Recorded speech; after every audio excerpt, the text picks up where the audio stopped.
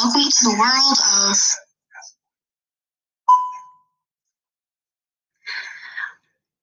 where certain words are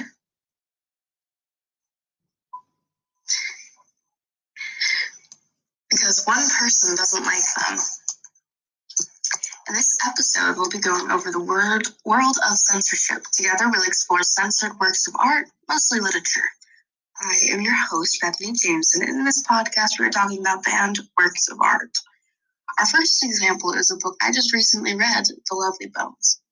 And here is a trigger warning. There are mentions of rape, murder, and pedophilia. They are heavily covered in this podcast. All right, so through the eyes of Susie Salmon, we watch her brutal murder raping by her neighbor, Mr. Harvey. And that's only the first 10 pages. The rest of the story is Susie in her heaven watching her family grieve and try to find out who killed their baby girl. Well, this isn't for children. Let's talk about a banned book that is. Where It Really Went is a child-friendly way of explaining sex to kids, which, in my opinion, is way more efficient than kids with access to the internet to find out themselves. On more lines of children's work, how about the song Ding Dong, the Witch is Dead from a children's movie called Wizard of Oz? Like, if you didn't want to disrespect Lady Thatcher, why ban it? You're practically calling the woman a witch by banning it.